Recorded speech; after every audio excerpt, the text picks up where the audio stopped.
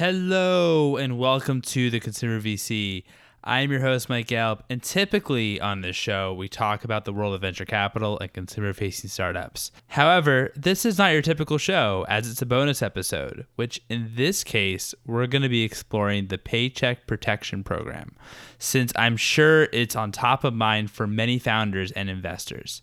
My guest to talk about this groundbreaking legislation is Zachary Deering, who is a JD candidate at Harvard Law School and venture fellow at AliCorp. Zachary has had a deep appreciation for startups and small businesses, starting when he was 12 when he founded and ran his own computer assembling business.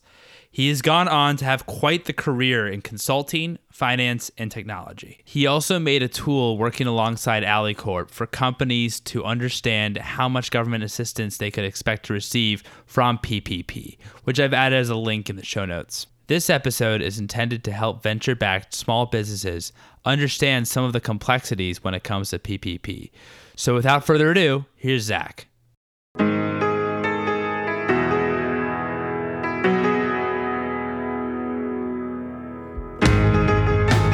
Zach, thank you so much for joining me today, especially on such short notice. How are you? I'm doing well, or as well as we can be in these times, but so far everyone's healthy, and thanks for making the time to have me on. I really appreciate you taking the time. What is PPP? How did you become interested in learning about PPP? PPP is the Payroll Protection Program. It is a novel program that came about out of the CARES Act, which is the over $2 trillion stimulus bill that was passed by Congress in the end of March to respond to COVID-19 and to help brace the economy for it. SBA, for those who are perhaps not familiar, is the Small Business Administration. The SBA, there's a variety of different programs under the CARES Act that can help small businesses, and the Payroll Protection Program is one of them and is notably getting a lot of attention because of the potential value at stake there. The intent of the program is to help small businesses stay in business and specifically to help them maintain and keep their employees, which is why payroll and protection are in its name.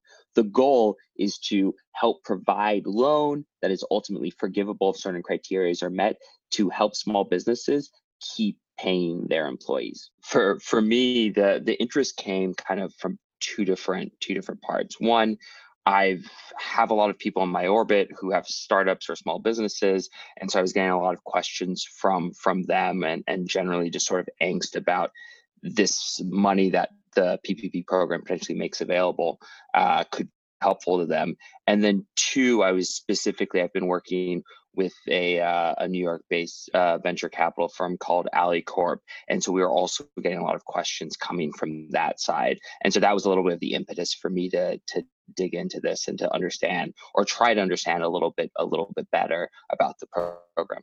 Thank you. Who is the program intended for? So it's intended for small businesses, roughly with less than 500 employees who are based in America and who comply with a few other guidelines around that have been in operation since February 15, 2020, that are conducting only legal businesses, and that's legal at both a state and federal level. So one notable example would be a marijuana-related business or a dispensary. While it might be legal in California or Colorado, it's illegal federally, and so therefore they couldn't apply.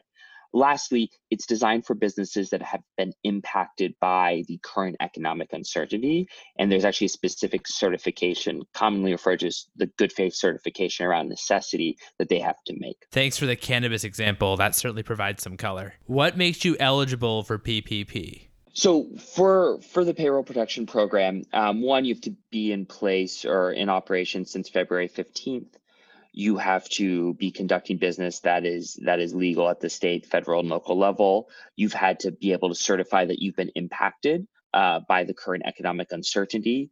You have to not have any sort of criminal backgrounds of the owners or applicants, as well as specifically related to felons in a certain period of time, as well as you can't be delinquent on any SBA loans. And it ultimately has to be a US-based business with US-based employees. Got it. Thanks for that. I really appreciate it. So I wanted to dive in, probably the main conversation, and there's certainly been a lot of chatter on this on Twitter about the affiliate rule. So I wanted to kind of first start out with what is the affiliate rule? The affiliate rule is a SBA rule that takes into consideration businesses that are linked together via a common owner or investor.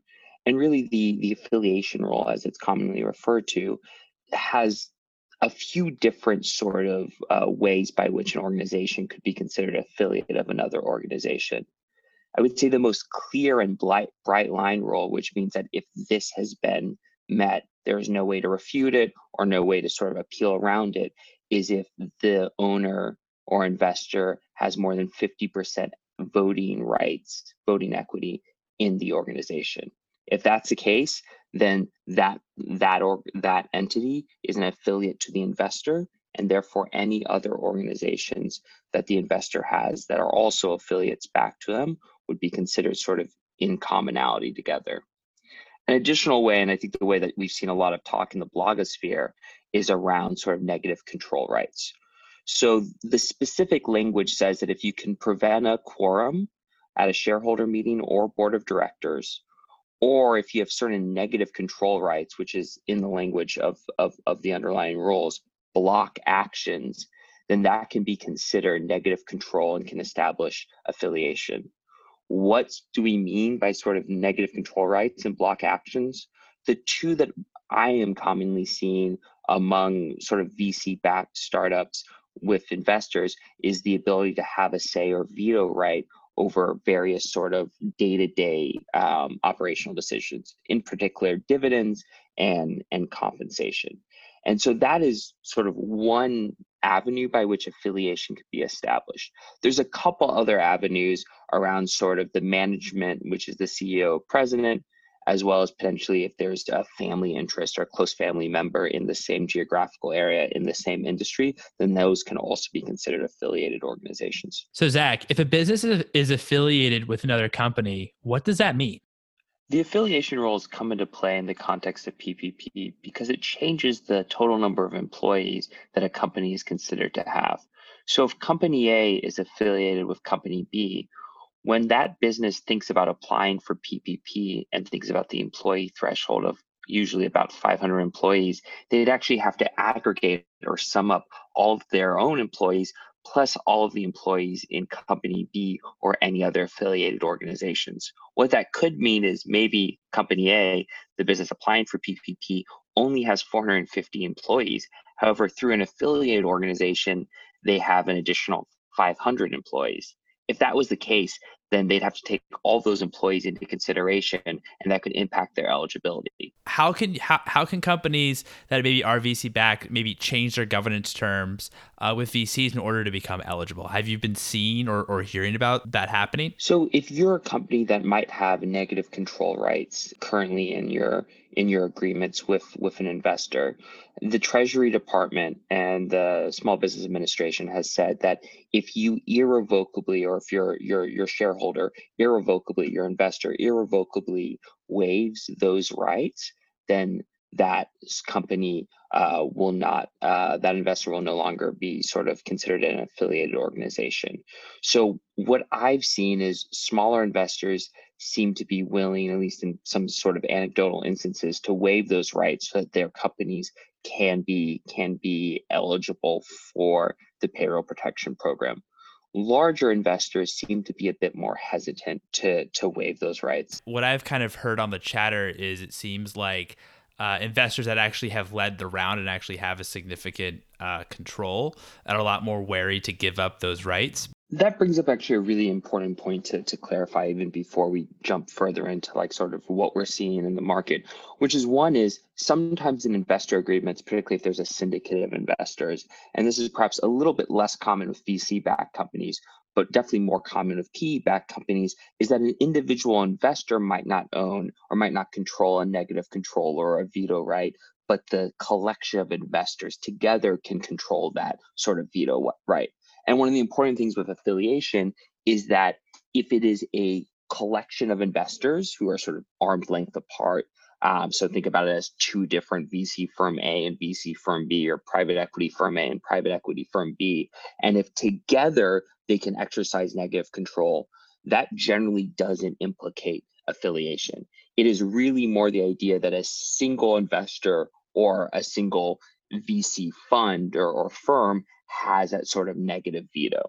So in a case where you do see a syndicate or a collection of distinct investors who can act as a group, it doesn't involve affiliation or doesn't implicate affiliation.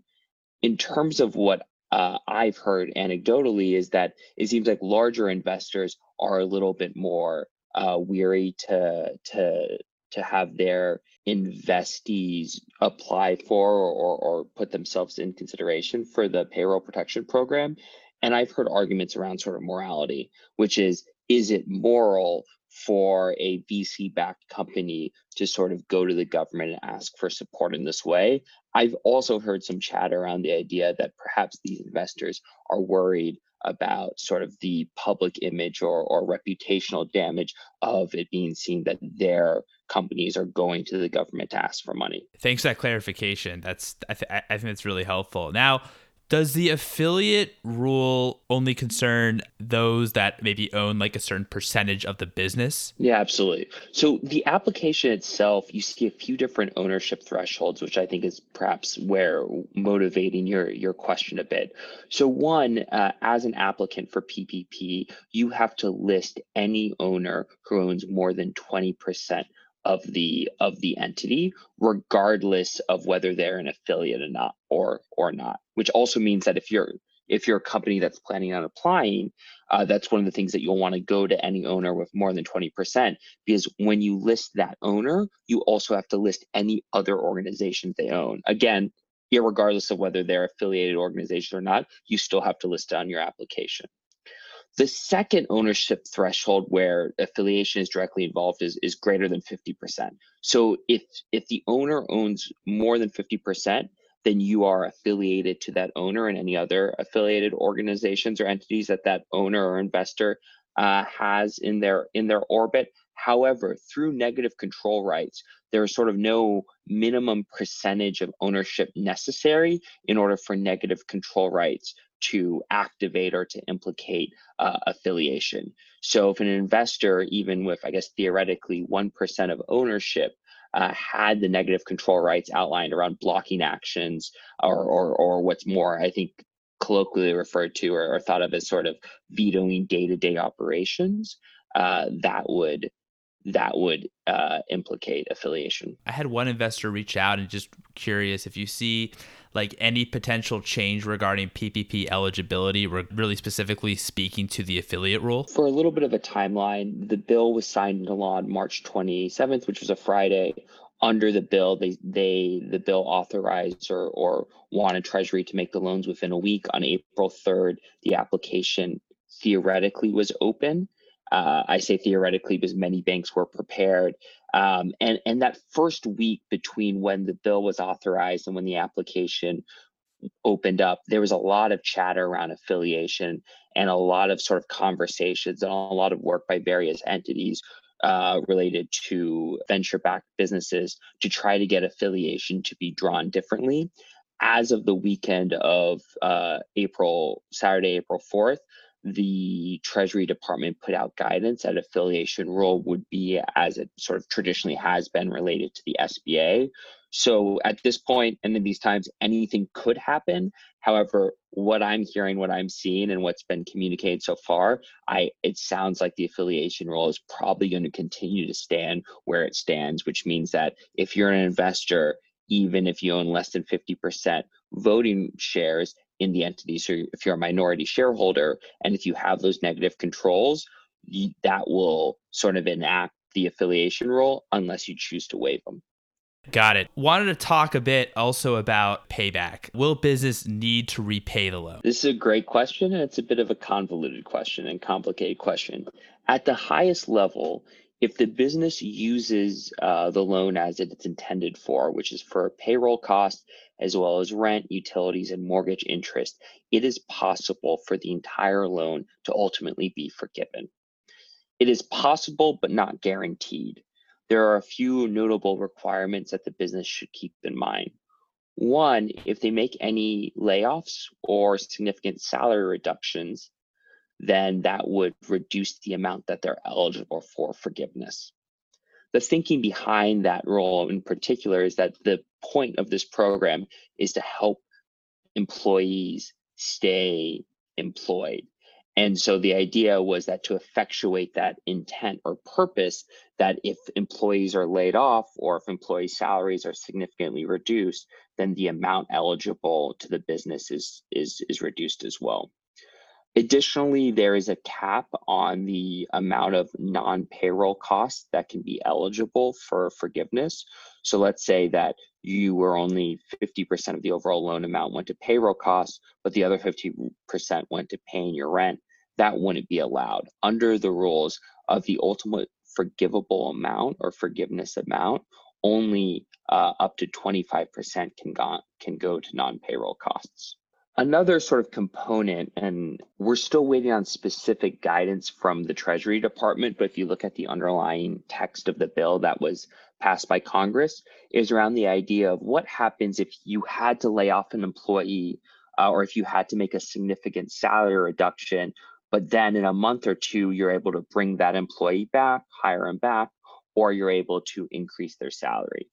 And while normally a layoff or a significant salary reduction would count against or reduce the amount that the borrower could receive in forgiveness amount, the way that the underlying statute is written is that if that action, that negative action, the layoff or the salary reduction happened before end of April, and if that sort of employee was hired back or the salary was restored back to the original amount, by end of June, that they would continue to be fully eligible and it wouldn't negatively impact the forgiveness amount. One thing to note is that the language in the underlying statute seems to imply that you would have to hire back every person you laid off or make full all of the salary reductions. So if you laid off two people, only hired back one person, the statute seems to suggest or imply that you wouldn't be eligible for the restoration under that situation.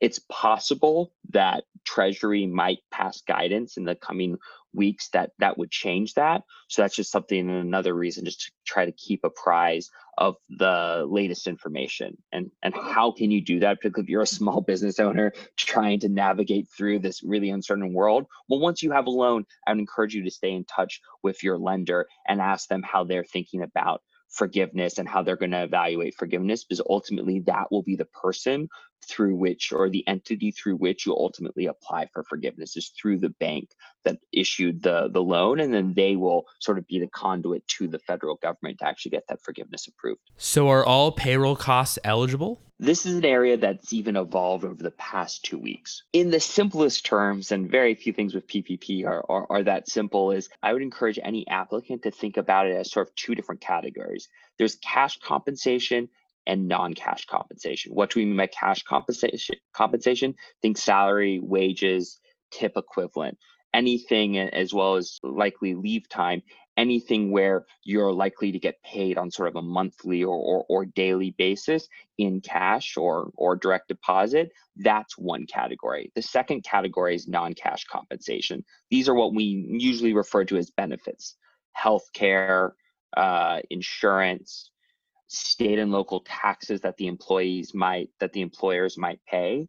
And so the split in eligibility is across those lines. For any individual employee, only $100,000 annualized, or approximately $8,333 a month of cash compensation is eligible. So if you have an employee that makes $200,000 a year, when you both apply for the loan and the size of the original loan, as well as the forgiveness amount, it's capped out at sort of an annualized maximum of 100,000. With that said, non-cash compensation, so think insurance premiums, state and local taxes, etc., there is not a similar cap in place. So it's really important, particularly if you have any employees who are making more than 100,000 in cash compensation per year, that you keep that in mind as you're applying for the payroll protection loan. Got it. Got it. That's really helpful. And I want to know as well, what does the good faith certification of necessity mean? So there's a series of certifications that a borrower, or think of this as like the small business or startup owner, has to make when they fill out the application.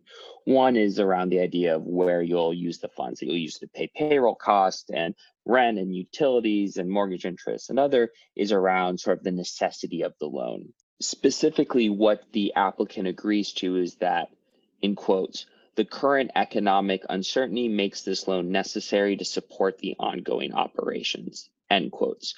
And so this is commonly or colloquially referred to as the good faith certification. And by making this certification, the borrower or the small business owner is potentially opening themselves up to potential criminal exposure under the False Claims Act if that's not in fact the case.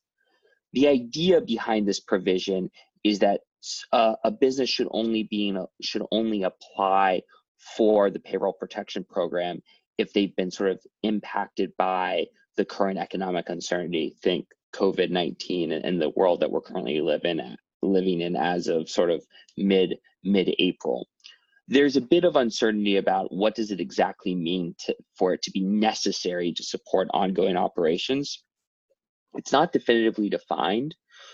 And so I think this is where it comes to a sense of thinking of the spirit of the law, thinking of the intent of the law, and what I've even recommended to a few businesses I've talked to, sort of think about the front page rule, which is if you wouldn't feel comfortable giving this sort of state of your business, having it put on the front page of the New York Times or the Wall Street Journal or your local town newspaper that you took the money, given that you had X million of dollars in the bank, hypothetically, then probably this is something that you should think twice about before doing. So, Zach, are there any other things that come to mind that folks should be mindful of going forward? PPP is a novel program. It's a new program. And so the facts on the ground are changing by the day. So a few things to watch out for. One is the overall amount of money available. As we're recording this, the initial $350 billion allocated has been nearly exhausted. And while there's indications that additional funds will be appropriated, that is something to be mindful of as folks move forward. Additionally, is to be mindful of the specific guidance around forgiveness. Forgiveness is complicated and the specifics haven't fully been defined yet, so it's important to stay apprised of those. And lastly is any additional details that might come down around the good faith certification of necessity. As that gets spelled out more clearly, or if that gets spelled out more clearly, that could impact a company's eligibility. Yeah, I mean, those are certainly great things to consider. I mean, it seems like the one thing that is consistent with PPP is that it's evolving and changing with each day. So where can a business apply for this program? There are currently a little over 1,800 eligible banks where you could apply. These initially started as the banks who've traditionally been able to make SBA or this type of SBA loans, SBA 7A loans. With that said, there are several banks that are currently applying towards it, and particularly several sort of fintech disruptor banks. My suggestion is start with the bank where you have an existing relationship. So if you're currently a customer of your local credit union or of Chase or of Square, I would suggest sort of starting there and see if they're making these banks and see if they're willing to see if they're making these loans and see if they're willing to make a loan to your company. Certain banks, particularly certain of the larger banks, had restrictions where even if you had an account, if you didn't have an existing lending relationship, they might not consider your application. If your existing relationships either can't or won't make you this loan or won't consider your application, then I'd consider reaching out to some of the sort of fintech players, Cabbage, PayPal, Square, QuickBook Capital. Those are all some of the newer entities that are starting to make this specific type of SBA loan. That makes sense. Start with the bank where you already have an existing relationship, see if they'd be willing to make the loan, and then go from there. Zach, thank you so much for coming on the show and explaining PPP. This has been great. Thanks for having me on, and I hope this is helpful. And there you have it. It was such a blast having Zach on the show and helping to explain the Paycheck Protection Program. I really appreciate him coming on such short notice. I really hope this was helpful. As previously noted, Zach also made a tool working alongside AliCorp for companies to understand how much government assistance they could expect to receive from PPP, which I've added as a link in the show notes. Thanks again for listening, and until next time, folks.